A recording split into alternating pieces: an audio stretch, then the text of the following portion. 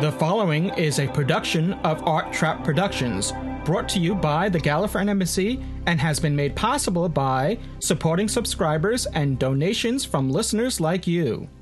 This episode brought to you by Podshock supporting subscribers. Go to arttrap.com/Podshock supporter to become a supporting subscriber. Support the show and get extra content and other bonuses. This episode brought to you by Audible. Get a free audiobook download at audibletrial.com/Podshock. Over 85,000 titles to choose from for your iPod or MP3 player. This episode also supported by the Podshock Podcast Companion app for the iPhone, iPad, and iPod Touch, now in the iTunes App Store.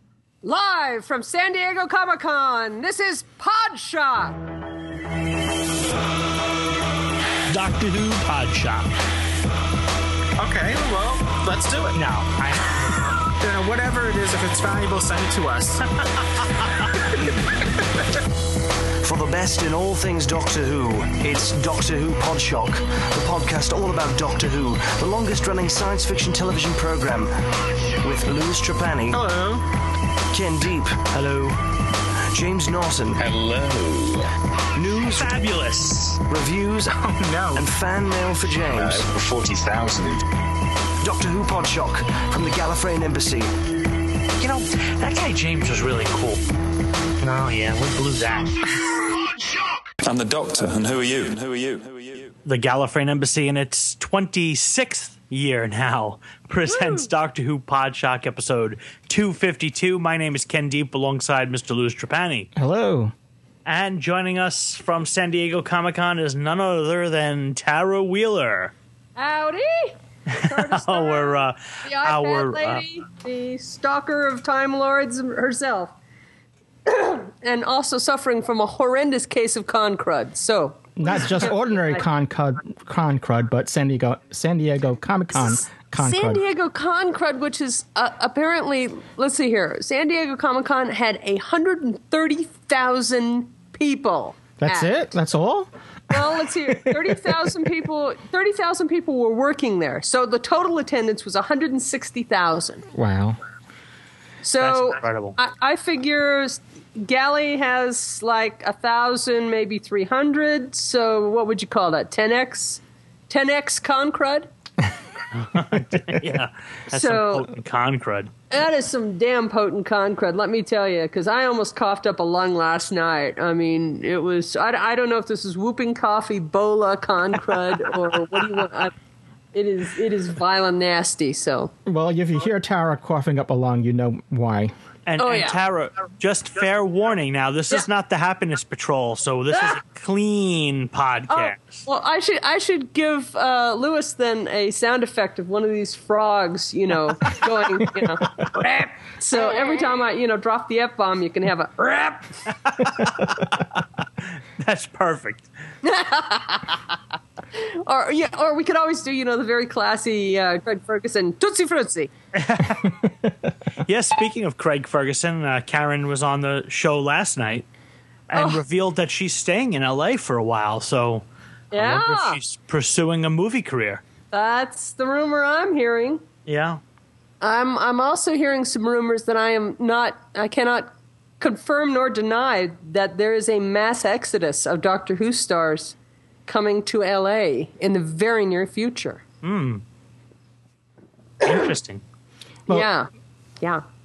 Just while we're on the late show with Craig Ferguson, just a heads up in case, hopefully the show will get out before Friday, that Matt Smith himself is scheduled to be on the show on Friday. Yep. Yeah, it was supposed to be on Monday or something and then wound up moving now. Is that the scoop?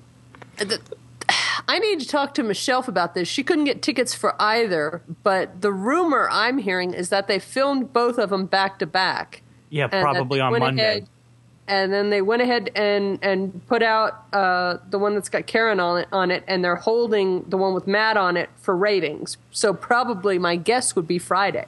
Yeah, that's what the website said. That when I posted it on our site, I had put a link to the CBS site saying that even though my DVR said Matt Smith was going to be on Monday, according to the CBS site, it said Friday. Right. So I gave people, warning, just record Monday. If he's not on it, just then record it again on Friday.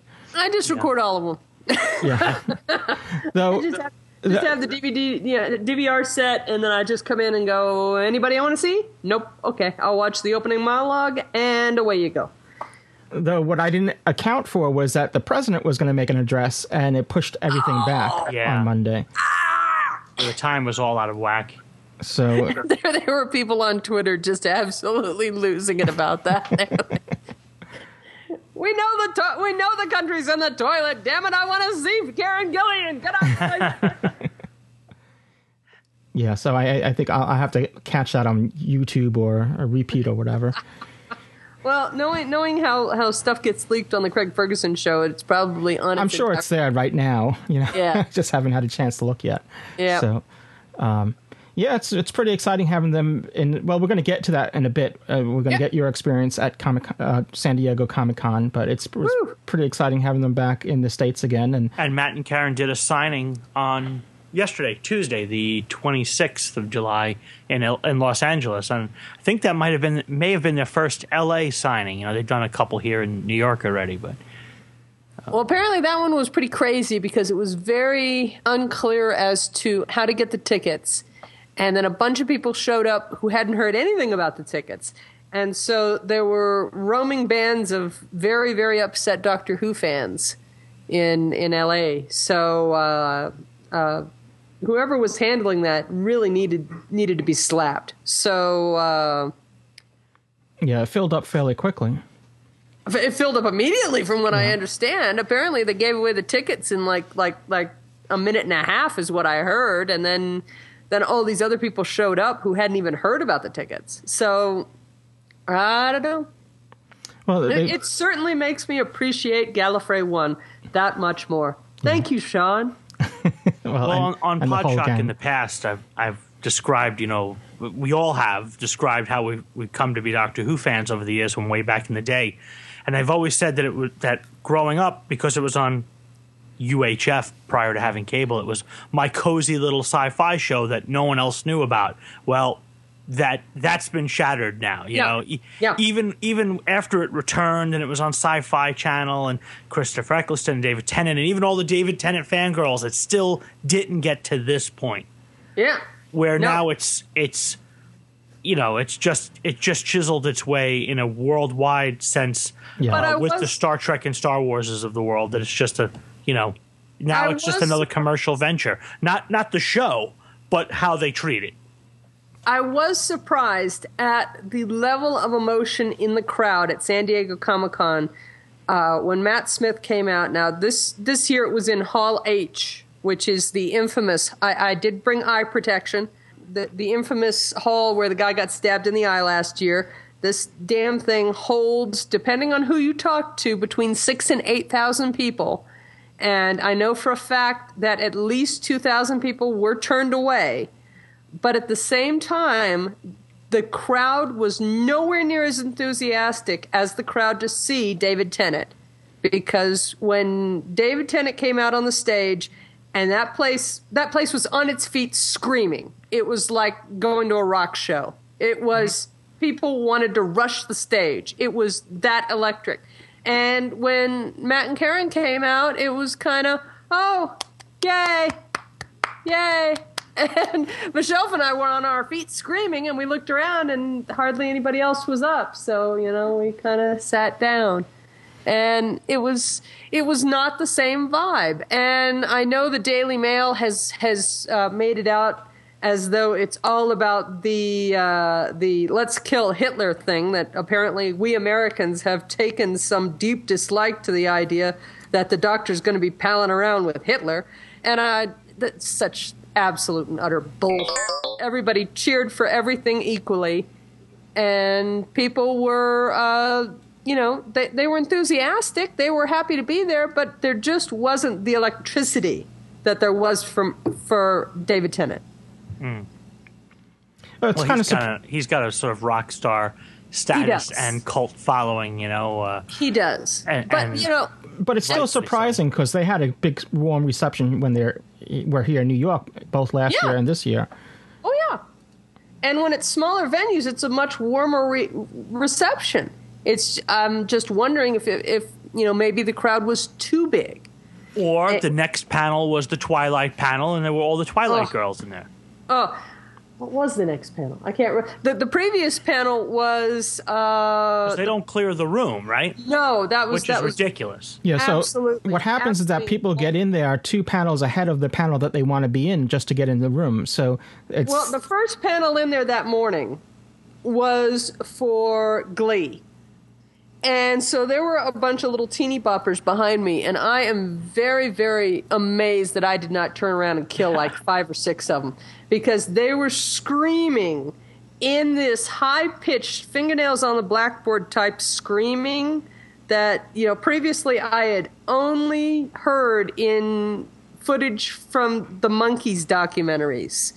So it was just ear-splitting, and thankfully I had a pair of earbud headphones with me, so I stuck them in my ears, and I looked over at Michelle, and she looked like she was just about to die. And I mean, it was really horrific. And so finally, when that panel cleared out, and all those little teeny boppers galloped for the exits, and Michelle and I moved up about 10 rows, the panel after that was for Supernatural. And so the screaming was of a much a much lower pitch, a much more easier to tolerate pitch. Our buddy Mark Shepard was on stage. So that was a tolerable panel, at least. So, but I cannot remember for the life of me what was coming on afterwards. I'm sure it was not Twilight, because Twilight was on Thursday, and people were camping out for that on Tuesday. Well, before we go any further, let's kind of just for the 3 people listening that may not know what San Diego Comic-Con is, we should explain a little bit about it. First of all, obviously, in this episode of Doctor Who Podshock, we're going to be covering San Diego Comic-Con, and Tara was there. It's a annual convention that goes back about 40 years now, I believe. 41 like years, I believe it started. As a small convention. Frogs going off. What's going off? An alarm? Frogs. Oh, frogs. Is that a bad thing? Frog alert. Frog alert. Frog alert. Okay, frogs. All right. Yes, I know you guys got all excited over the mention of Glee, but just settle down now, all right? No Glee. There is not going to be any Glee on television tonight. Settle down. They're just excited. Right. They're putting their 2 cents in about Comic-Con. Yeah, they're miffed I didn't bring them back anything. All right, y'all done? Good frogs. All right. So it started off as a small convention. Over the years, it's grown and grown and grown and grown, and now it's a big commercial. As trade show. It's a trade show. It's not a convention. As Ken was actually before we started recording, Ken was talking about that it's now a trade show. Movie companies are there. In fact, they're like 3 or 4 big films that they're there to. Now that's the weird thing about this year. The film companies pulled out this year. Oh, I heard there were a few there. There were a few there, but the presence was almost non-existent. It was really, really funny. We had heard before we left that for some reason Warner Brothers and the other big companies were not going to be having as big a presence, and that this year it was going to be primarily television studios that were going to be having the big presence. Mm-hmm. And so Twilight had the big thing on Thursday, but there just weren't the really big... I mean, last year, everywhere you looked was Avatar. Avatar. And Tron. Oh my God. Tron was everywhere. And this year... wasn't Captain America there or whatever that fantastic... whatever that... There are a lot of superhero movies. Barely represented as far as... South Park had a bigger representation than Captain America, if you can believe it. Unbelievable. And that's a show that's been around for, 12 years? I can't even keep track anymore. They had their own camp. They had taken over an entire square block, an empty square block, and they had set up a South Park town facade. And you could go and do South Park karaoke, and you could get bags of Cheesy Poofs. And there was a South Park school bus running around giving rides, and people were yelling obscenities from it. And... that was a fairly big deal. I mean, as far as presence goes. I'm kind of surprised. I didn't think it was that big anymore. I mean, obviously I knew the series was still around, but that's why I was flabbergasted at what was represented. HBO's Game of Thrones was fairly well represented. Had some beautiful banners up, and one of the funniest things, I've got a photo and I put it up on Tumblr. They had hired a number of the pedicabs to decorate the cab to look like the throne of swords. So when you're sitting in the pedicab, you're sitting in the throne of swords with all the swords behind you. And I thought that was rather cool. There were a number of Captain America pedicabs. There were several other shows being advertised by pedicab, but the huge displays that we've seen in years past were not there. I mean, the studios had their presence is there, but at the same time, they were just not milking it the way they did the year before.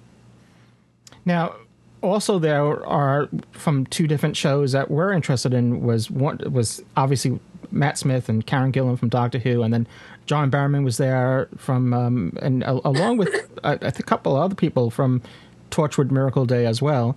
So, yeah. But before there was the Torchwood, so there were panels for Torchwood and Doctor Who. But before even those two panels came about, I believe it was maybe Friday, perhaps Thursday. There was a TV guide panel with Matt Smith had made his debut at Comic-Con before the Doctor Who panel. On that panel, were you in attendance on that panel? Couldn't get in.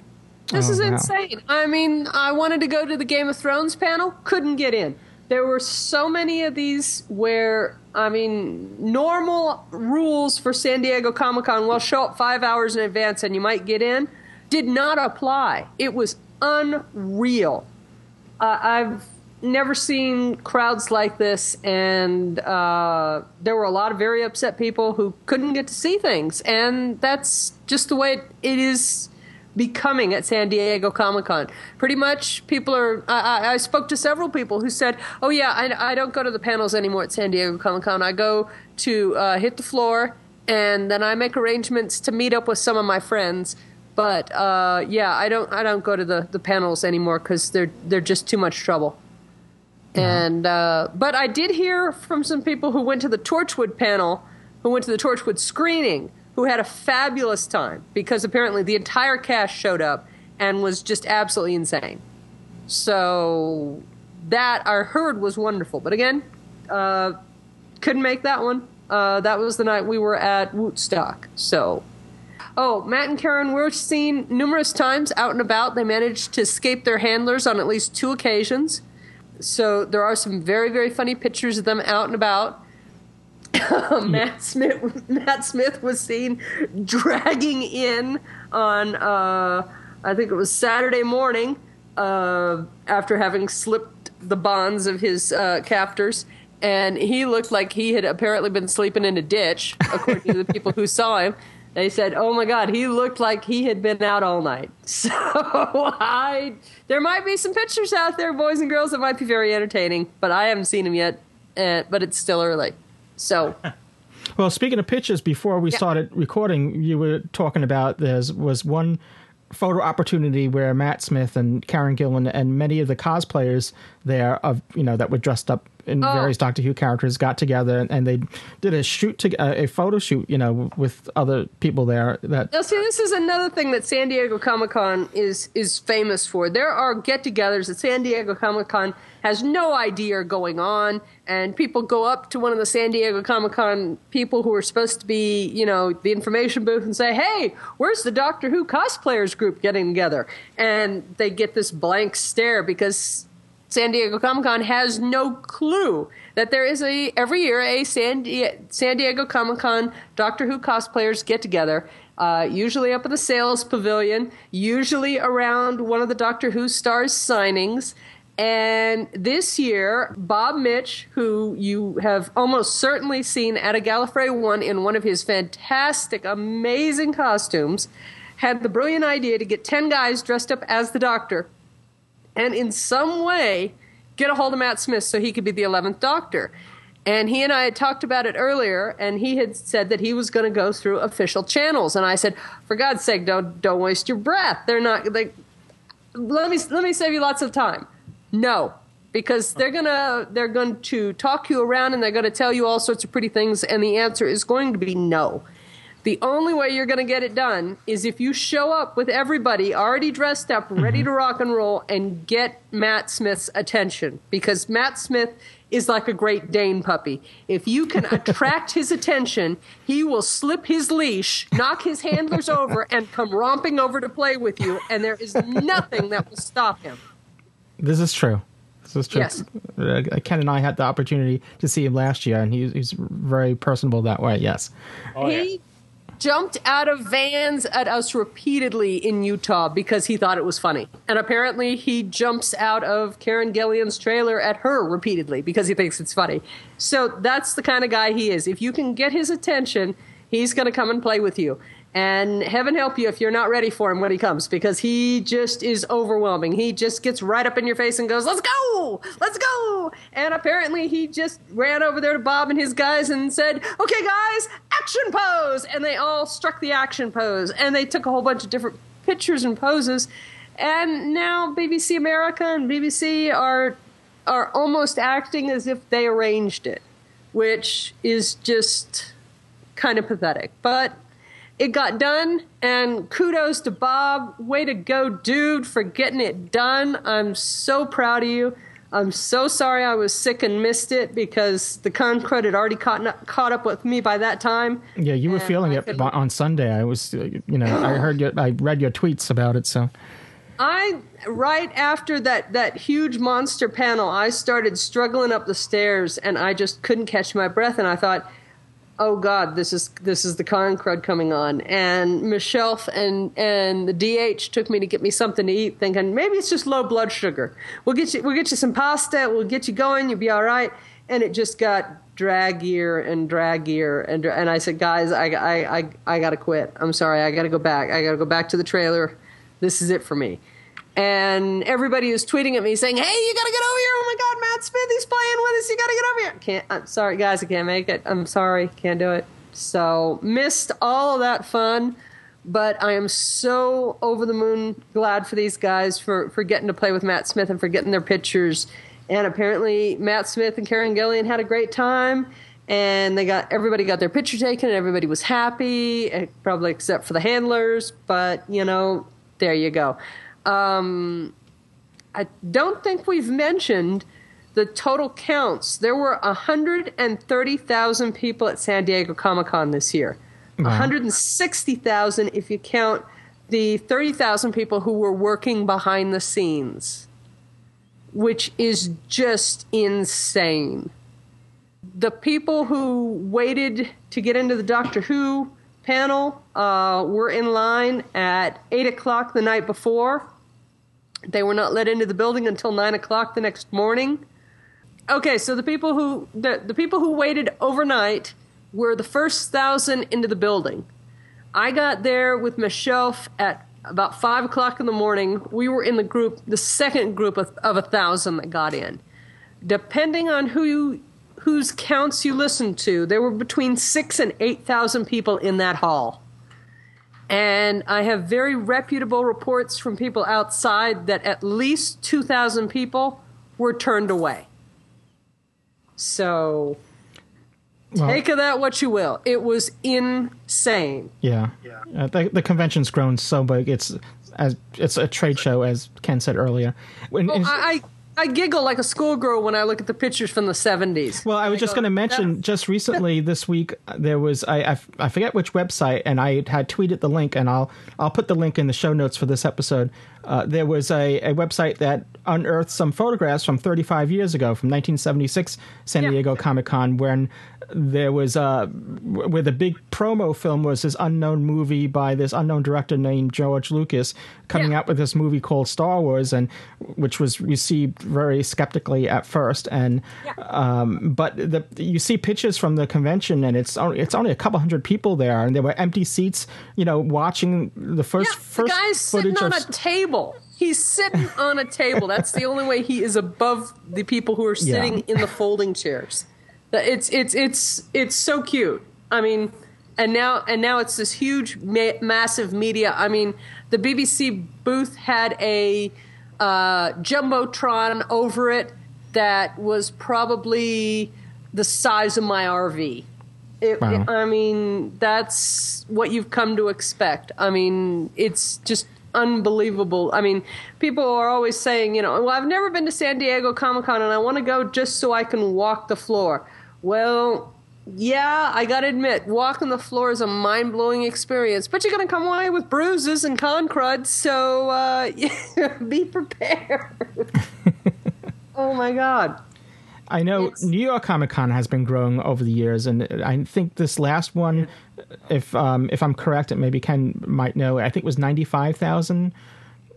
And I know they added a fourth day this coming October. Yeah, so I mean still not the size of San Diego, but it's getting close to it, and it's such a different experience than going to any other convention.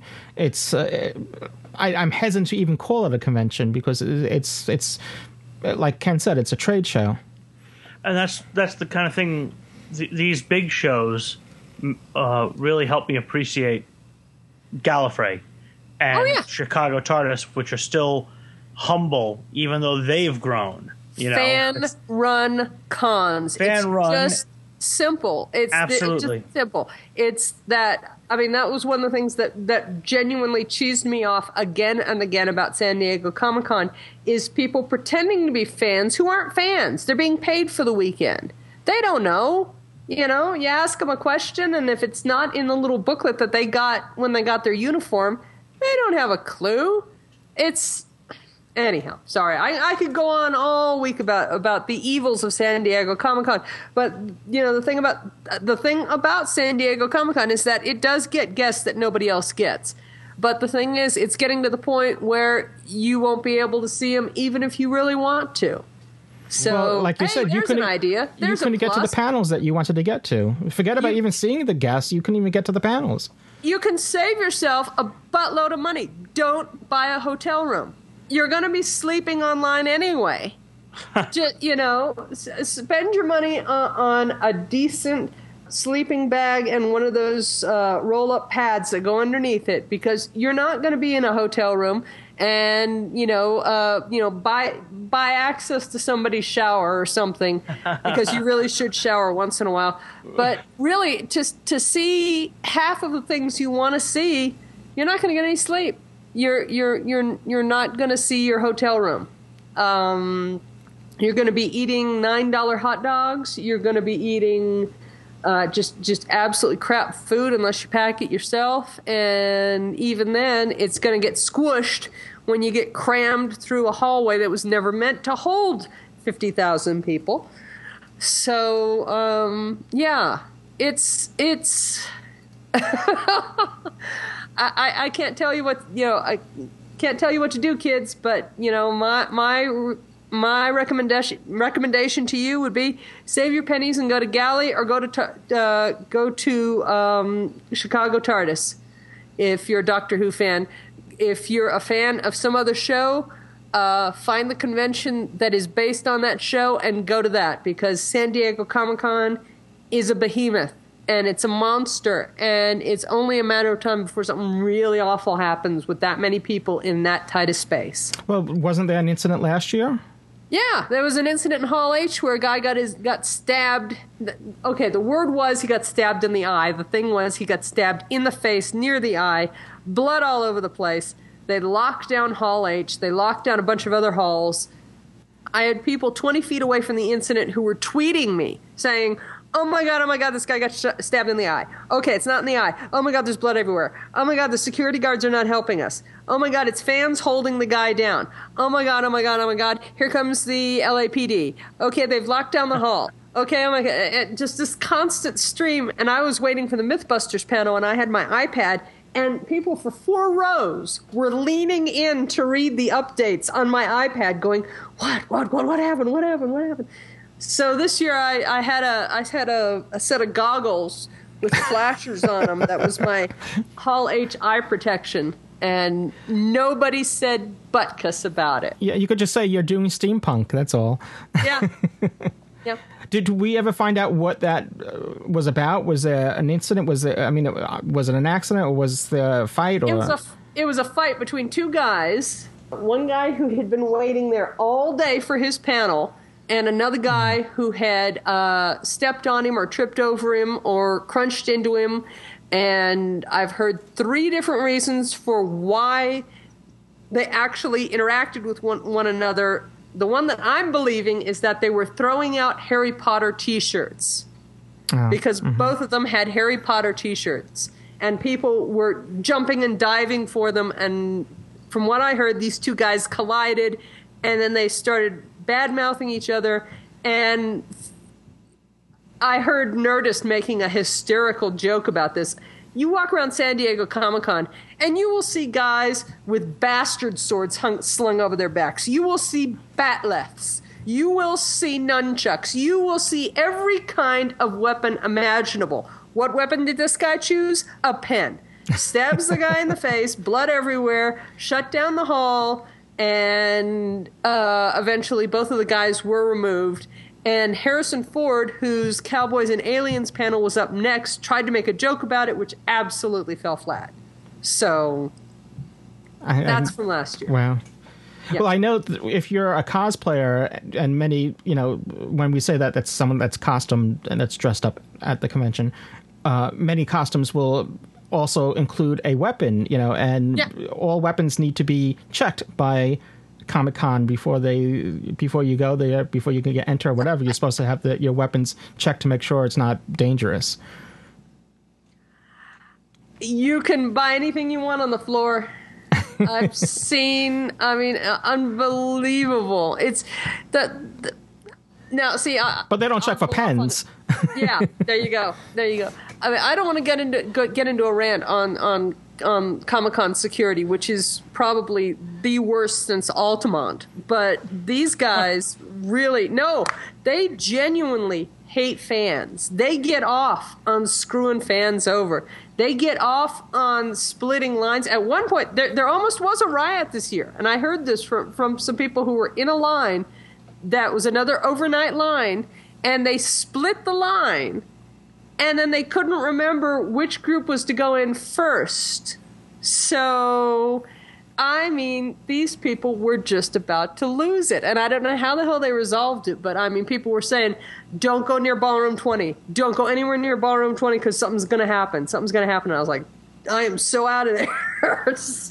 Well, I'm guessing their security from the convention center itself. They're not. No, they are a third party. Because I've actually tried to talk to some of these guys because I'm one of the people who, if I really, really, really can't stand some organization, I want to find out why. Why did these people push my buttons so badly? And the thing is, I've gotten around to talking to some of them, and they are a third party hired. They primarily do large rock conventions. They don't like nerds. They think San Diego Comic-Con is almost a punishment gig.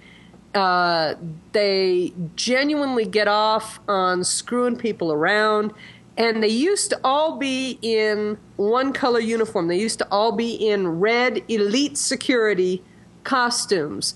And people made all sorts of jokes about the red shirts and how the red shirts should die and how they were waiting for the red shirts to die. And this year, they had 6 different colors. So I seriously doubt that they hired different security guards. I think they just got different colored T-shirts because there was not a noticeable change in the way the fans were handled this year from last year. It was just as brutal and just as senseless and just as obnoxious.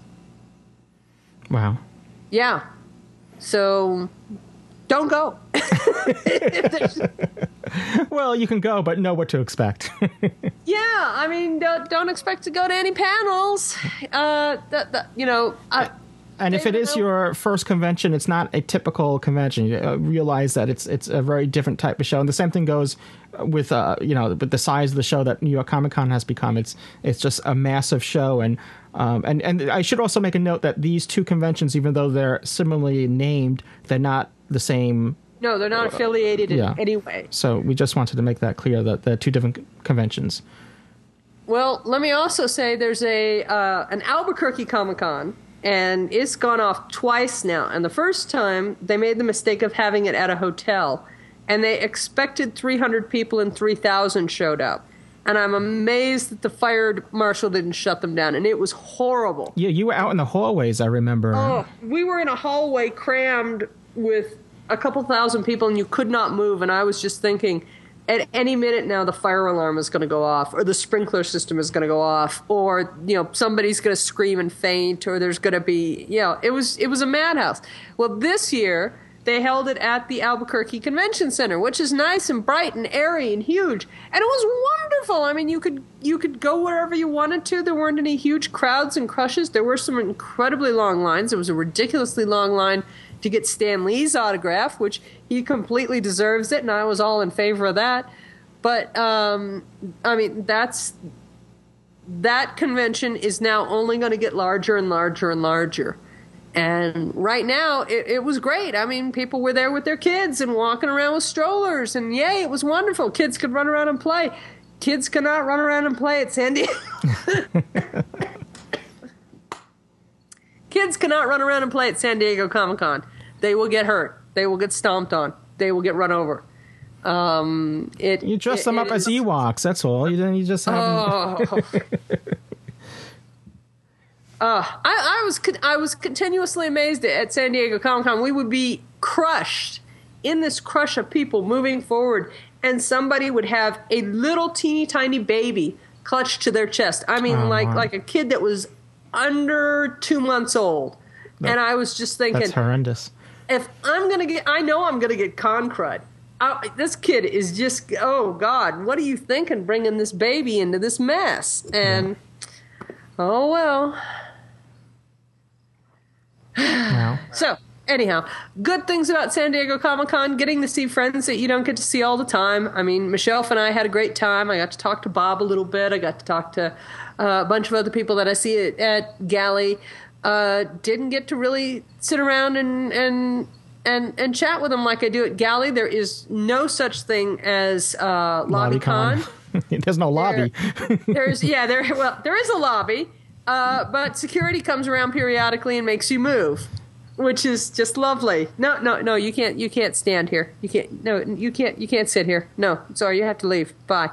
So, I heard that there were various LobbyCons held at various hotel bars and whatnot.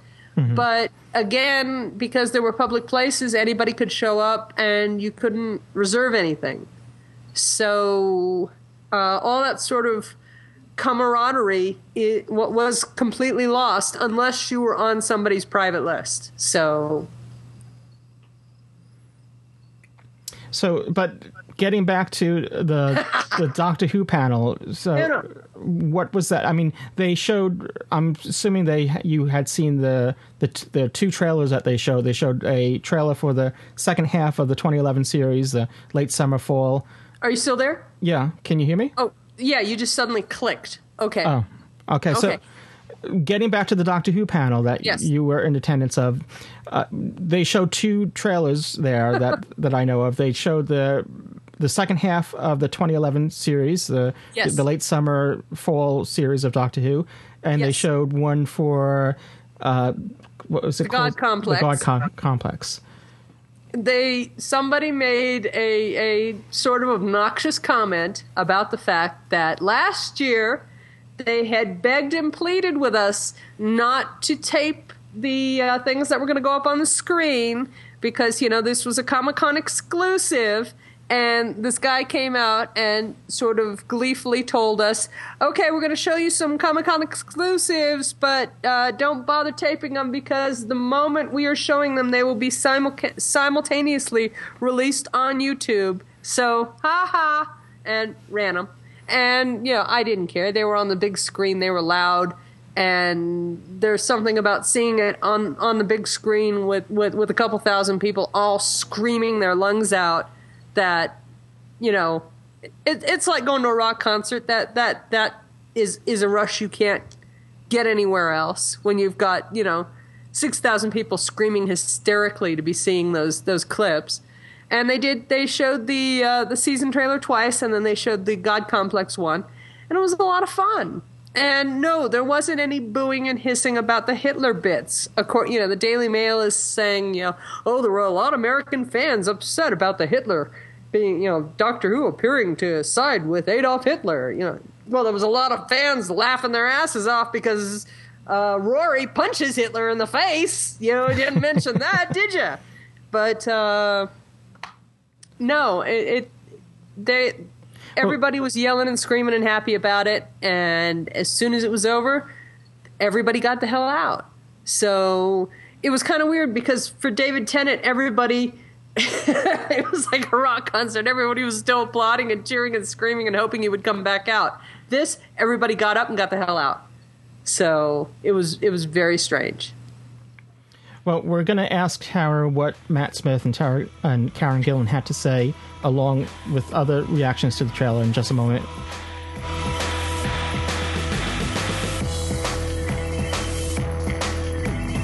This is Matt Smith, and you're listening to Doctor Who Podshock.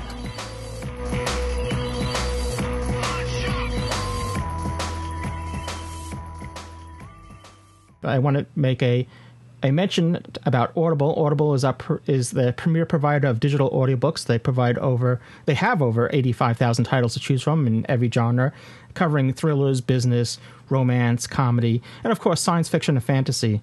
And Audible titles play on iPhones, Kindles, Androids, and over 500 devices for your listening anytime, anywhere, just like this podcast. And for listeners of Doctor Who Podshock, Audible is offering a free audiobook download with a free 14-day trial to give you a chance to check out their service. And to download your free audiobook, simply go to audibletrial.com/Podshock. Again, that's audibletrial.com/Podshock. And what we try to do is give a recommendation of an audiobook that you might be interested in. And what we're doing today is giving you a sample of Eye of the Jungle, Doctor Who, The Eye of the Jungle, which is written by Darren Jones, and it's narrated by David Troughton, who is the son of the legendary Patrick Troughton.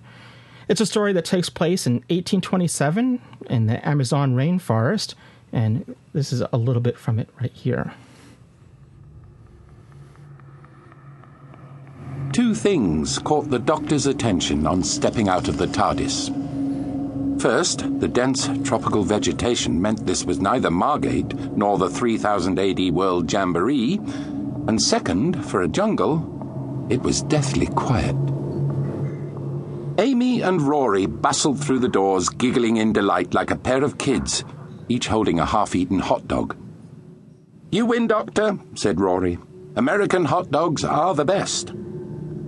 "And the ones from the 1950s are the best of all," added Amy before she took in her surroundings and felt the tropical heat. "Ooh, I'm guessing this isn't the biggest fun fair on Earth. Where are we?" "South America," said the Doctor confidently. "From the plant species, I'd say deep within the Amazon rainforest." Amy and Rory craned their necks up and saw giant trees stretching high, almost blocking out the sun. Patches of blue sky sneaked through the thick canopy above.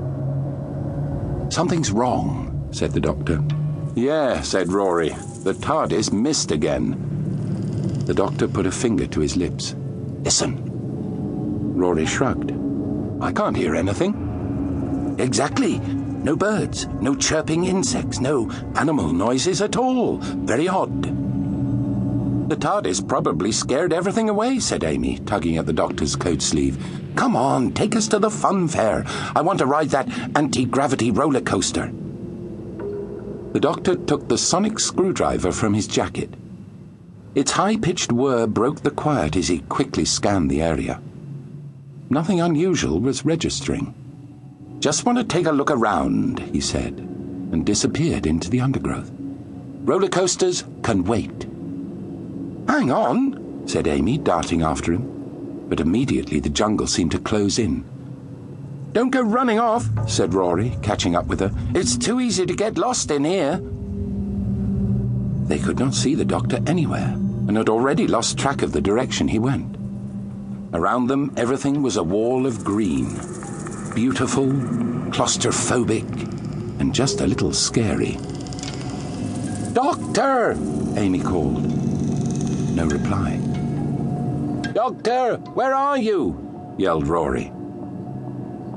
Two huge leaves parted, and the doctor's head jutted out, stopping just inches from theirs. "What's the problem?" look on his face. "Through here," he said, and vanished back into the jungle.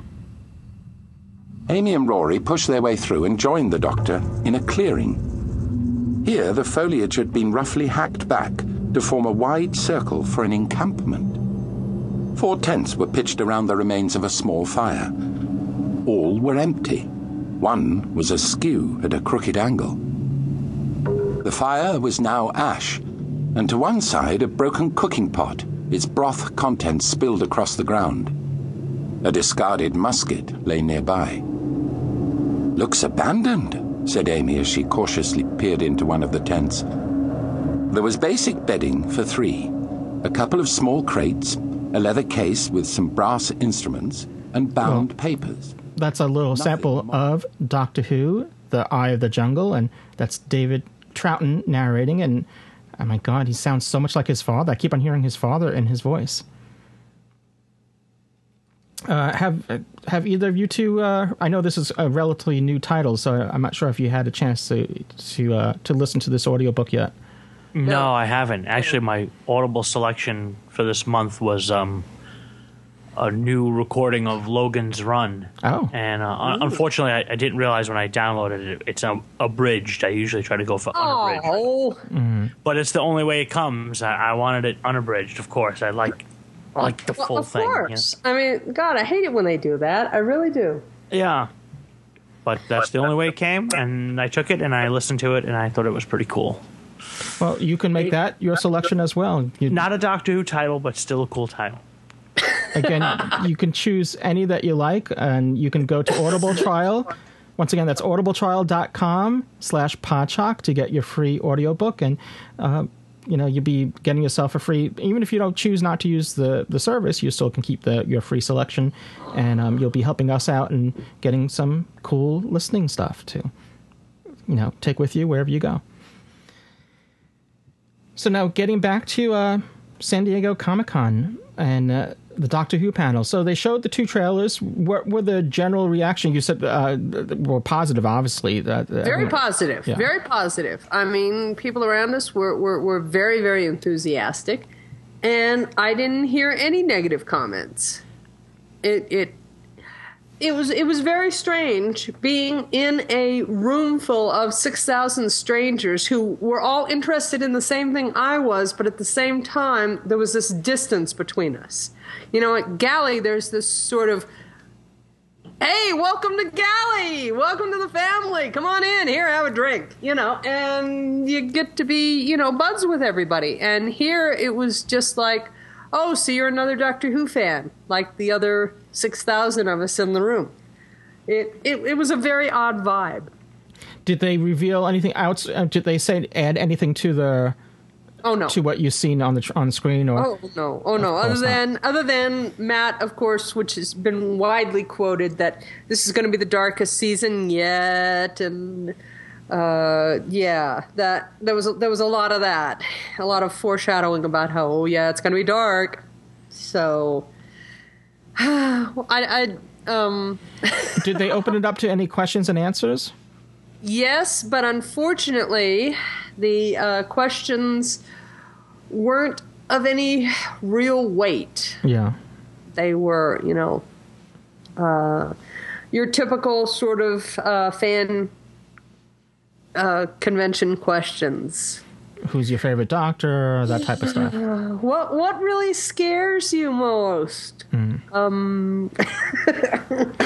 Yeah, can we... Although, I say Amy. Karen Gillan. Karen did say that having Matt leap out of her trailer repeatedly at her is getting to be one of the scariest things on Doctor Who as far as she's concerned, because apparently he does it all the time.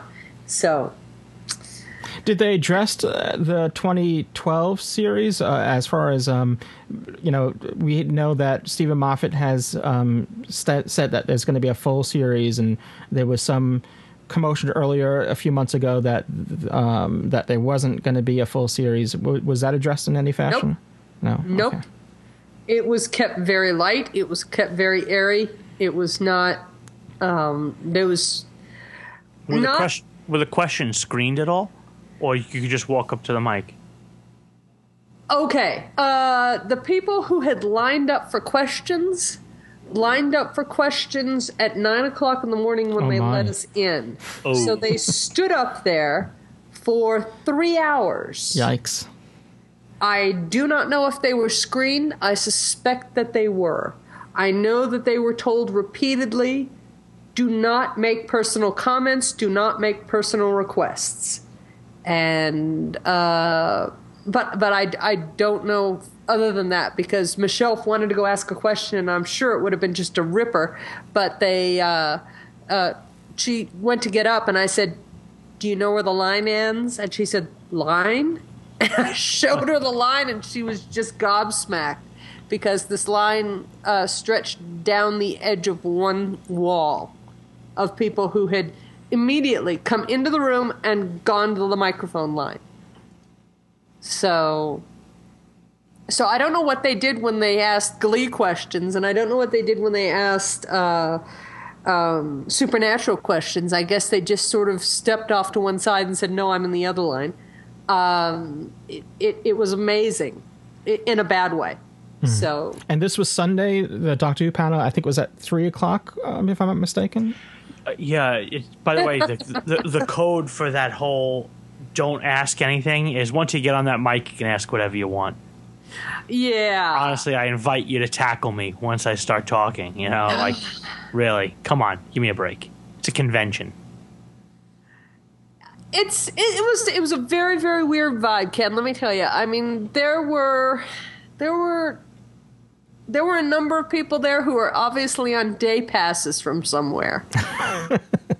And, I shouldn't even make that as a joke, but I kid you not. I was going to be recording this for another podcast.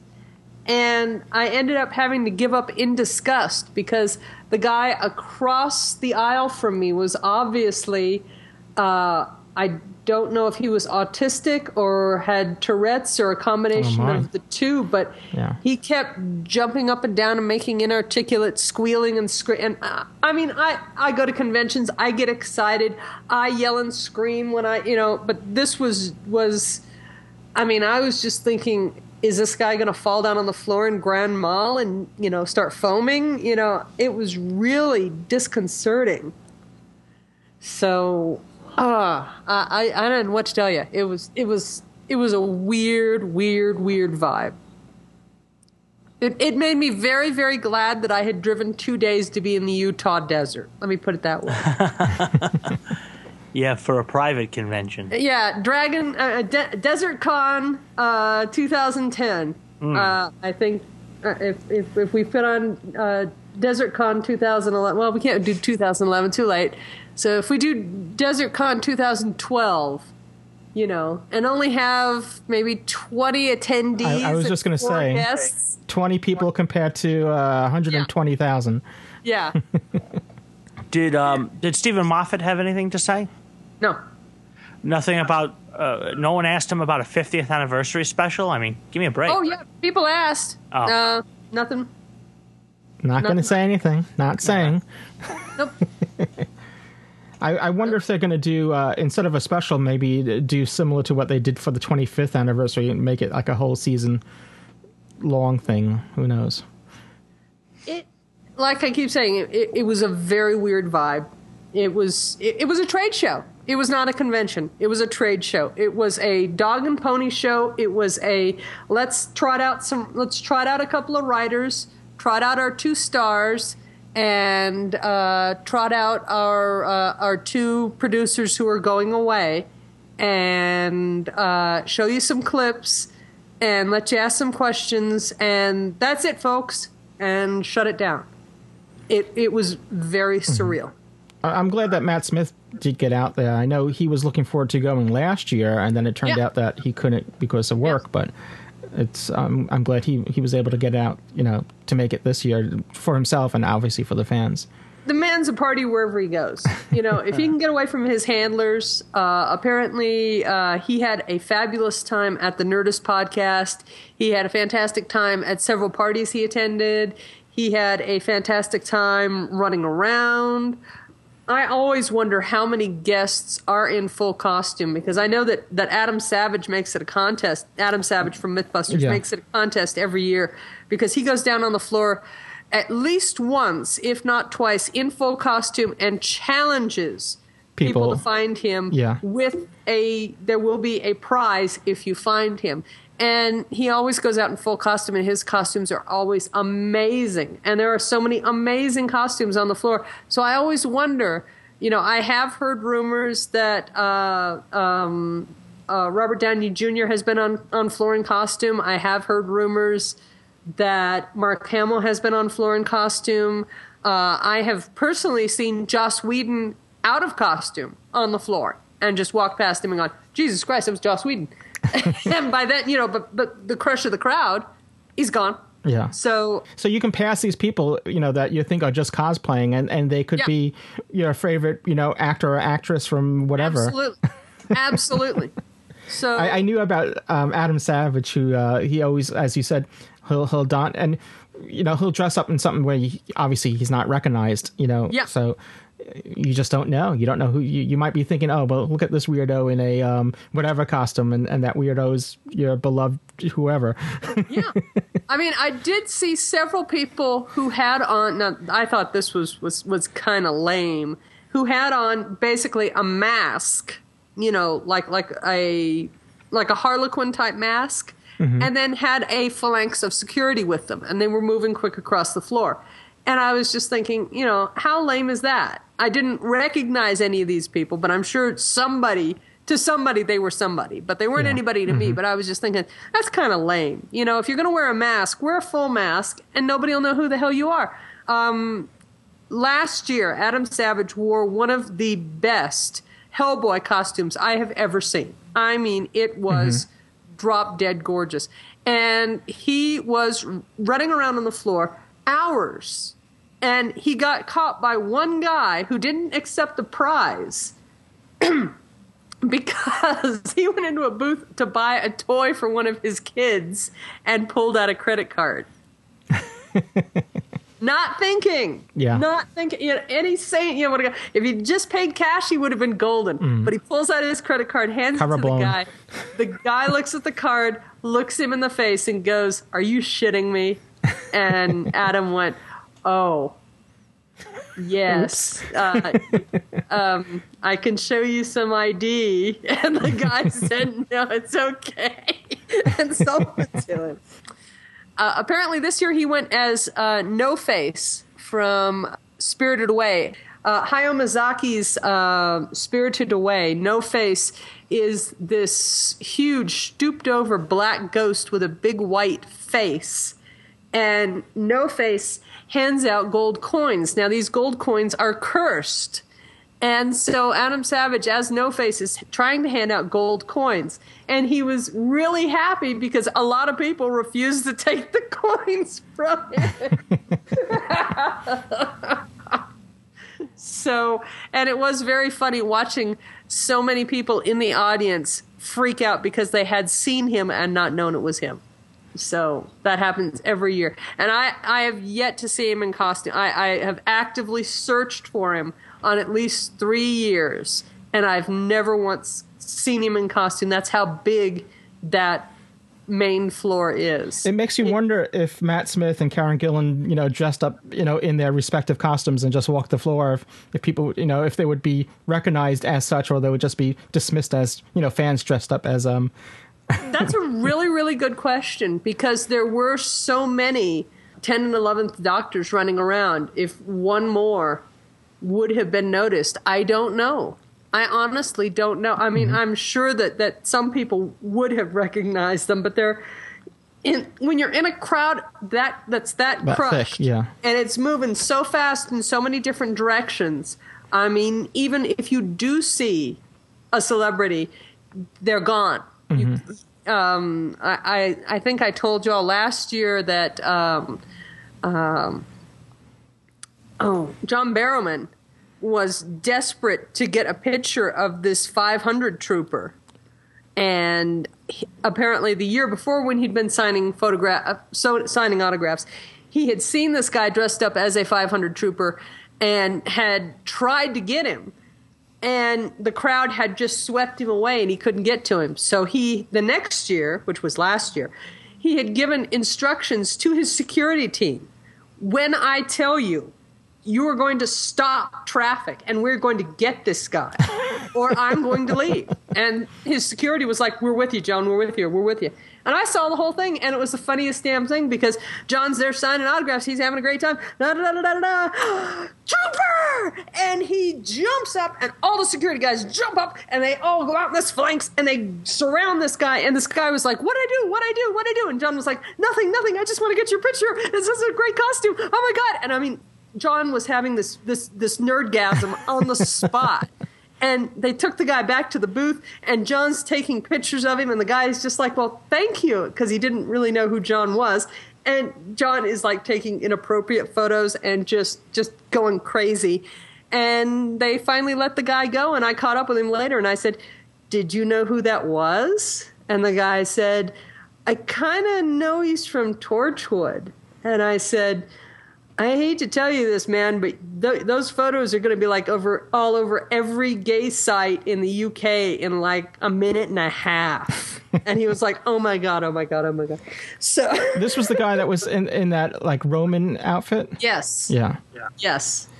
So now that leads me to my next question, which is Torchwood. Now, Torchwood Miracle Day is it currently being shown on Starz and on BBC, and we're in the middle of a new series. And last year we were sort of in a hiatus where it was in between, that Children of Earth was the last series, which was in 2009, and so there was, and it was also just a BBC production. Now that it's being produced in the US and it's on Starz and it's in the middle of a new series, did you see a increased amount of Torchwood fans? Were there more cosplayers there, or?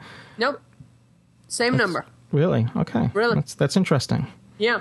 It was not any larger or any smaller. There was a definite Torchwood presence there, and a lot of them are the same people that I know from Galley. There were a few new people, but I'd have to say it was not an appreciatively larger or more vocal group than was there the year before. Was Starz themselves there? Were they there? I know there was a Torchwood panel. Was the company Starz there to promote it?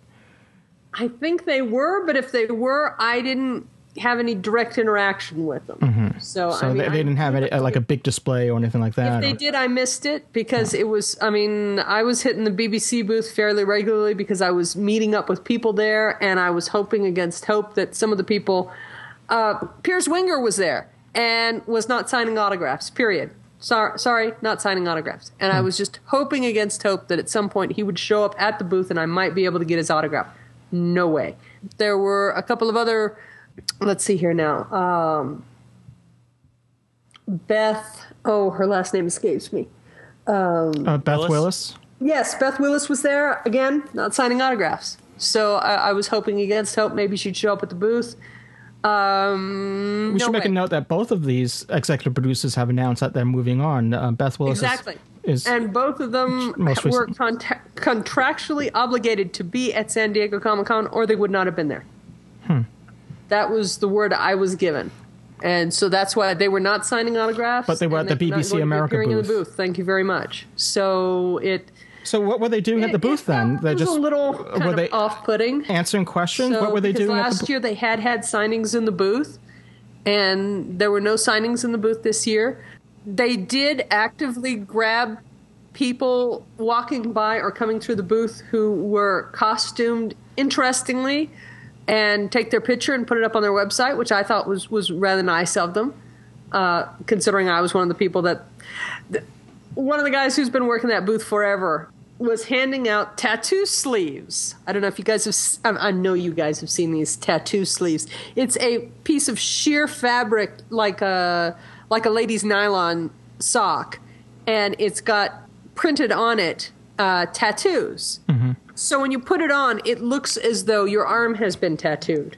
Sort of a new form of temporary tattoo that you can just put on and take off. I've seen a lot of kids wearing them, and I've seen a lot of different designs on these sleeves. And literally, it is a sleeve. You just pull it on, and the better the sleeve is, the more like tattoos it is. And they were handing out a Doctor Who version. And they were going pretty fast, and so I waited in there, and they had already given out their allotted number.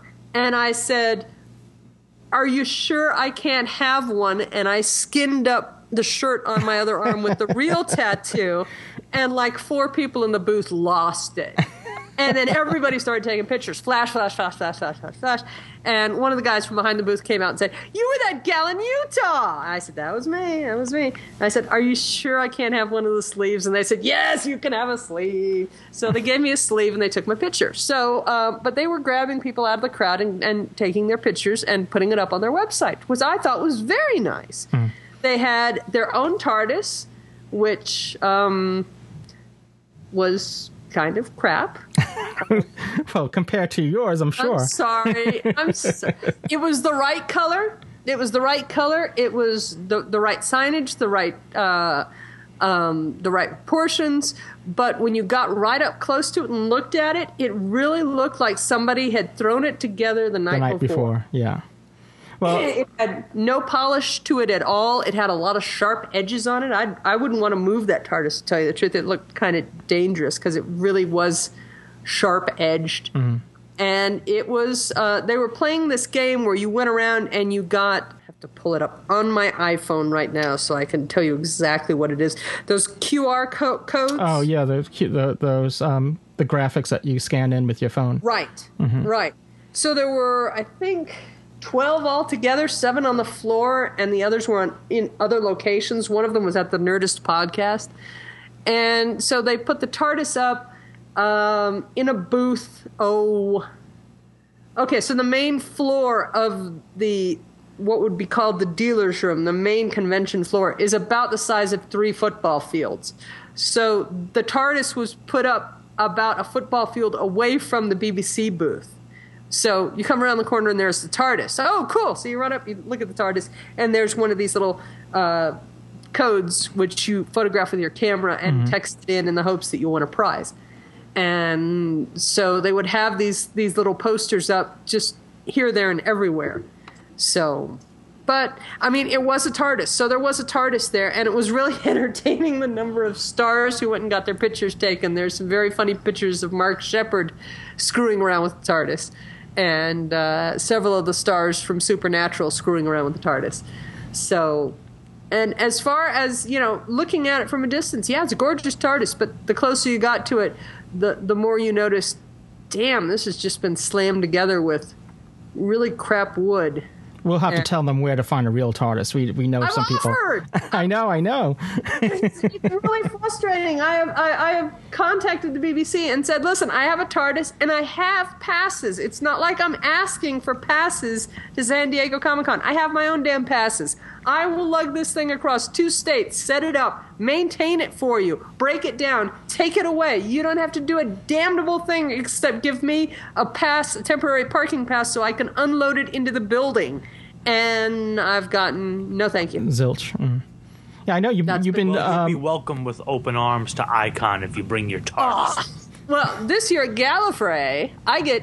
The TARDIS gets her own room. We have our very own room. It is not a pass-through room. It is a TARDIS fan room. Well, she is the Doctor's wife, There you go. She's finally getting the due that she deserves. But that way, I think we finally got enough complaints from people who were trying to use the pass-through room as a pass-through room, and people wanted to get their pictures taken.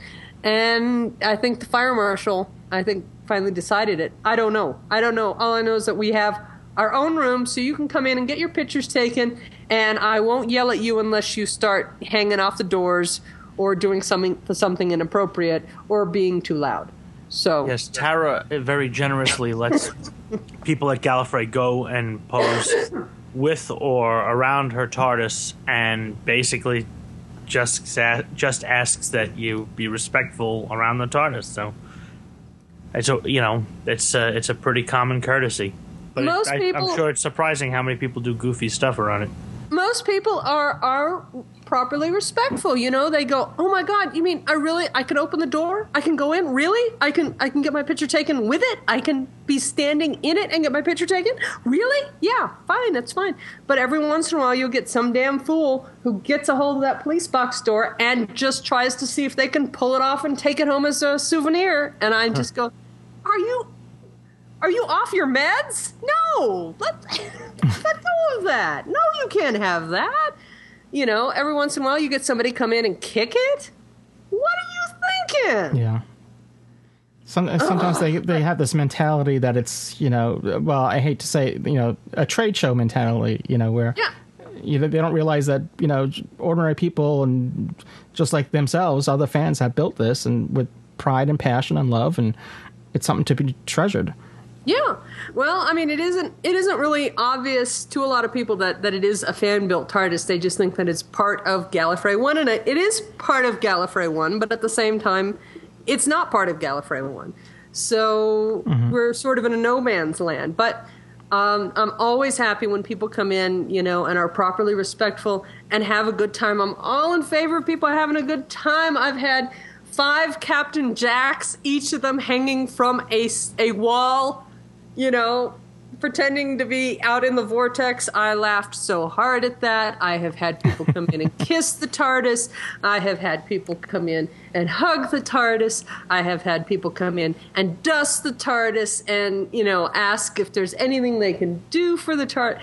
Wonderful, wonderful people. Thank you so very much. And they more than make up for the 1 or 2 people on the day pass who really need to be locked up. So it would be a real pleasure if that TARDIS was at one of these shows, and especially if it's at Icon, because we'll get to see you.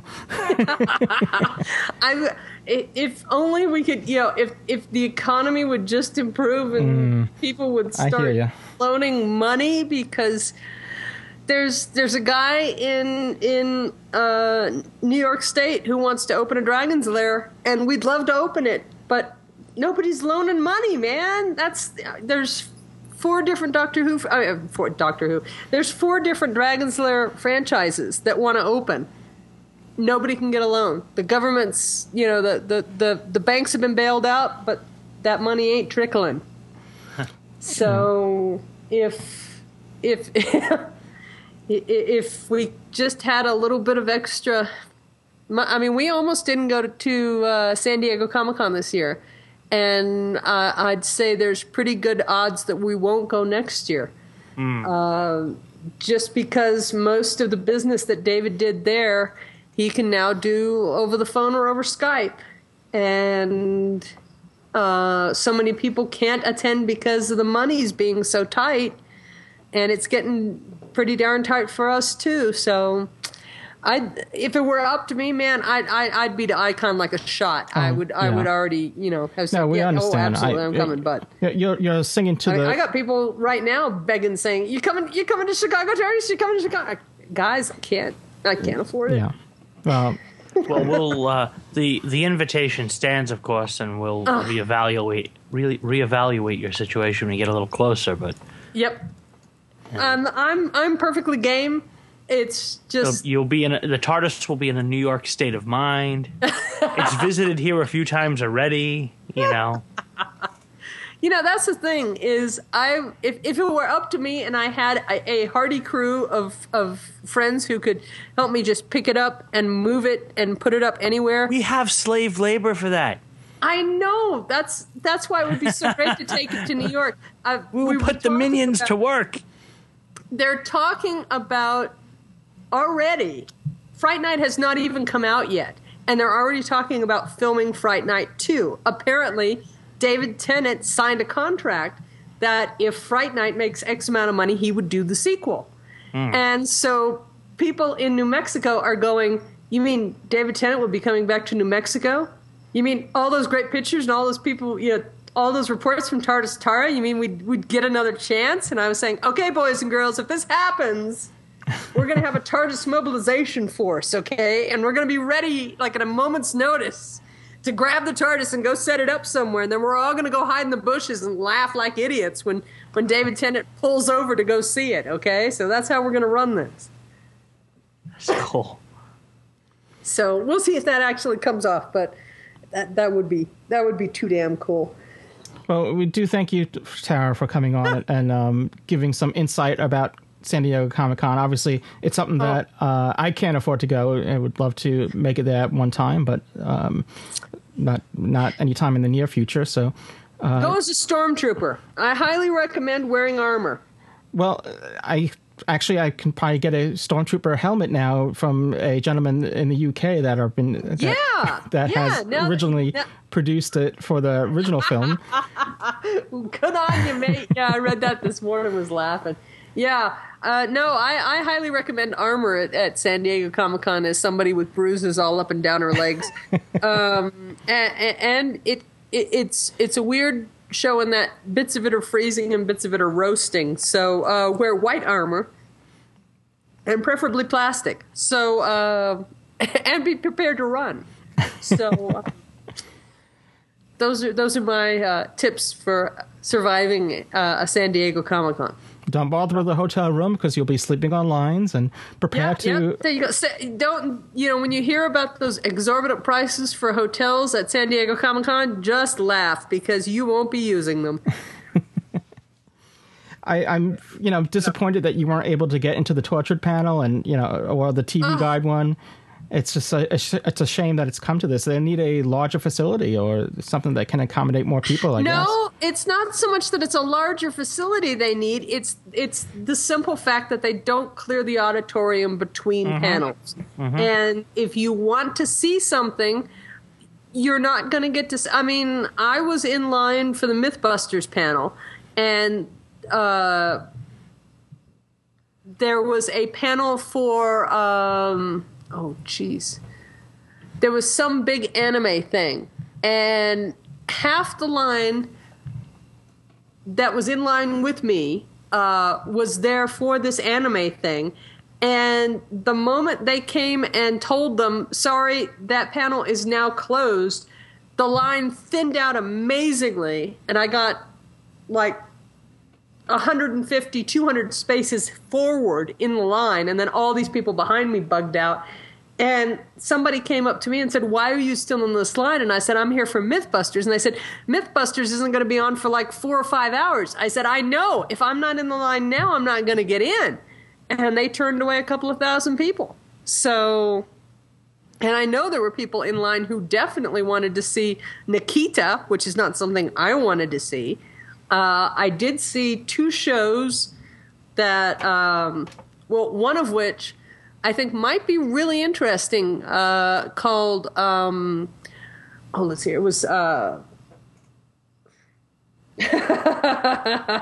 it's gone completely out of my head. Person of Interest. Person of Interest is a new J.J. Abrams vehicle. That actually looks interesting. I don't know what network it's going to be on, probably Fox. But apparently he wrote this pilot several years ago. And when he wrote it, it was considered to be science fiction-y. And, and not terribly interesting to the networks. However, as they stated very clearly in the panel, since 9/11, the profligation of cameras, surveillance equipment in the United States has boomed to the point that it makes the surveillance systems in the UK look almost amateurish. They did a recent count of the number of cameras in Times Square alone, and they came back with an inconclusive number because they couldn't count that high. So anyhow, the whole premise behind this show is what if somebody had access to all of those cameras? What if somebody could use that data network to gather information on somebody and track them and use that information for good? Mm-hmm. And so it was an interesting pilot, and I might actually watch that show. I know I'm going to recommend it to my parents who like this was sort of an anti-hero police procedural. Mm-hmm. So that one was actually interesting. Then there was another one that was something that I wouldn't watch on a dare, which was some new Teen Witch circle thing. Witches are hot this year, apparently. Witches are the new zombies. They're the new zombies. You're going to have witches on True Blood. You're going to have witches on everything. And so this is a new witch television show, and it's the Secret Circle. That was it, and it was all 20-something gorgeous people living in a gorgeous community with evil. And I really, really, really, really didn't care for it. So, but I know there's going to be an awful lot of people who are going to be just absolutely gaga over it. But I'm not one of them. And I had to sit through it, and I'm sure there were people outside who would have given their eye teeth to have been in there to see it. Sorry. Well, speaking of television series, as I mentioned earlier in the show, that Torchwood Miracle Day is now in full swing as a new series, and we're doing live reviews on Hitchhiker's Guide to British Sci-Fi every Sunday. If you'd like to join us, it's on TalkShoe, just like the Doctor Who Podshock live review episode. So it's every Sunday, 4 p.m. And we just recently reviewed Rendition, which is episode 2 of Torchwood Miracle Day, and you can find these live reviews on the feeds for Hitchhiker's Guide to British Sci-Fi, and also I usually post a link on our site, podshock.net. So if you're not listening and you're interested in hearing our reviews, check out Hitchhiker's Guide to British Sci-Fi.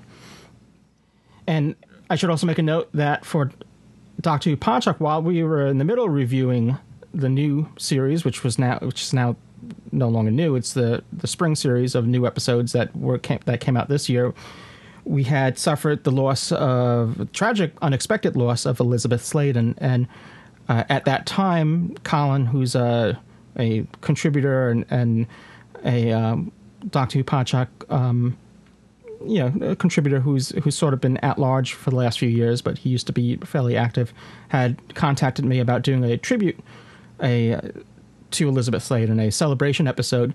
So we're doing a call out. We've already gotten a few feedbacks from people who have, back in April when we lost Elizabeth Sladen, sending in their experiences and memories and what both what Elizabeth Sladen and her character meant to them. So if you have that, you can send it to us. You can send feedback to us, and we have, if you go to our website, podshock.net, you'll see a tab there for feedback, and you could record something and send it to us, or you can use the Podshock public call box, and the number for the Podshock public call box is 206-984-3543. Once again, that's 206-984-3543. Or you could just go to podshock.net and click on the feedback tab, and that will give you the number and other ways to send us an audio message, and we can have it on our show. And the deadline is the 10th, so we want to record sometime after that and before August 27th, because August 27th, the new series comes out, and we'll resume our live review shows of that, which means we'll have to juggle between, because they're overlapping, Torchwood Miracle Day and the new series of Doctor Who episodes will be overlapping. So we have to kind of juggle our live shows. We'll work that out. Suddenly an embarrassment of riches. Yeah. Well, I thought it was going to work out nicely, because I thought we would have a September comeback of Doctor Who, and maybe just as Torchwood was ending, we figured Doctor Who would be beginning. It would be a nice fit there. Nice little bookmark, Yeah. Okay, so we've all been watching Torchwood, and we're all wired up for Torchwood, and oh my God, there's hot Torchwood hanging, oh my God. Okay, but we've got some Doctor Who to watch, okay. But no, we're all going to be crazed. Double booked. Yeah, so since both our live shows are scheduled at 4 p.m. on Sundays, so we'll have to work that out. Yep. But keep an eye on podshock.net. We'll have information there as it's a month away. But we can move the Torchwood ones up to Saturday, being that they air on Friday. Yeah, it's a possibility that's what we'll do. So keep the Doctor Who one the same, the Sunday tradition. So we'll have information on arttrap.com and podshock.net, so keep your eyes on those sites, and you'll be up to date. I'll give you a teaser for an upcoming Podshock is when Fraser Hines was in town to record his to perform his one-man show just off Broadway. We sat down for an extended one-on-one interview. So I sat down with Fraser for a nice, long, comfortable interview. So that's on deck. Yeah, I don't know. We invited him on the show. Pretty good on cricket today. What about cricket? Yes, he did. He was ripping him up at cricket today. I heard on Twitter.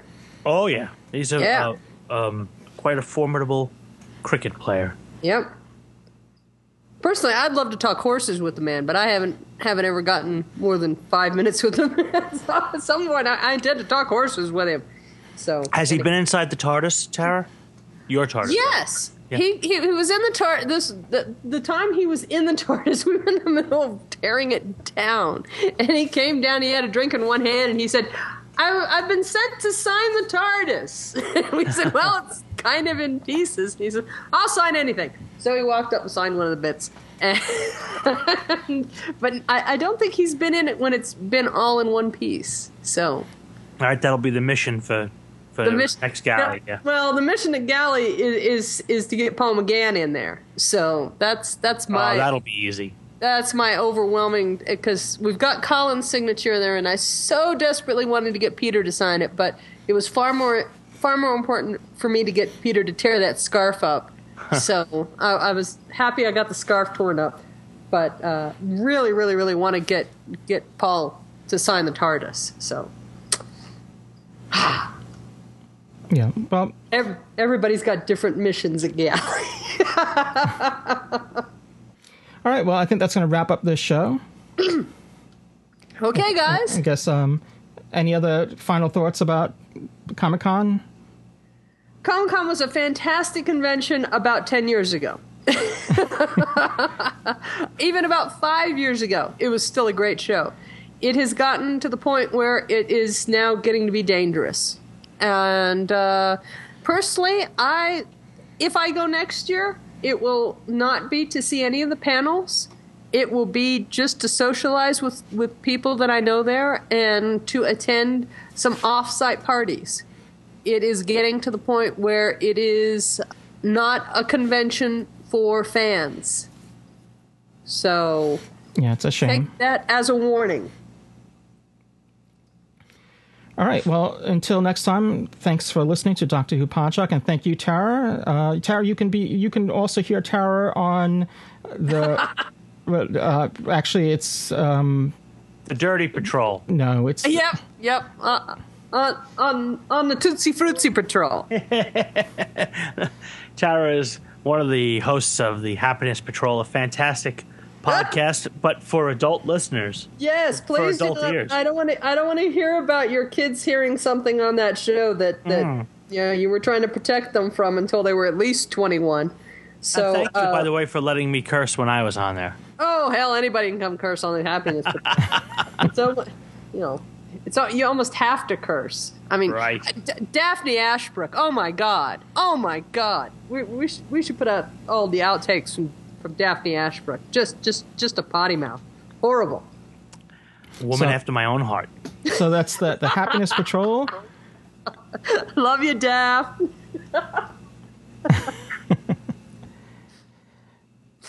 All right. So until then, until our next show. Cheers, everyone. Cheers.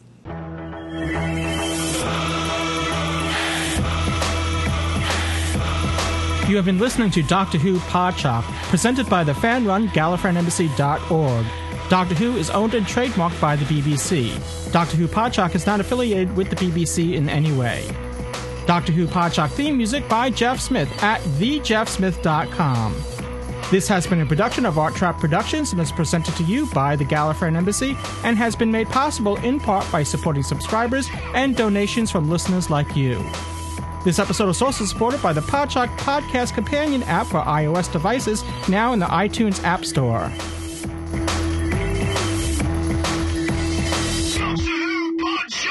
How about a little trip in a TARDIS? I'm just off.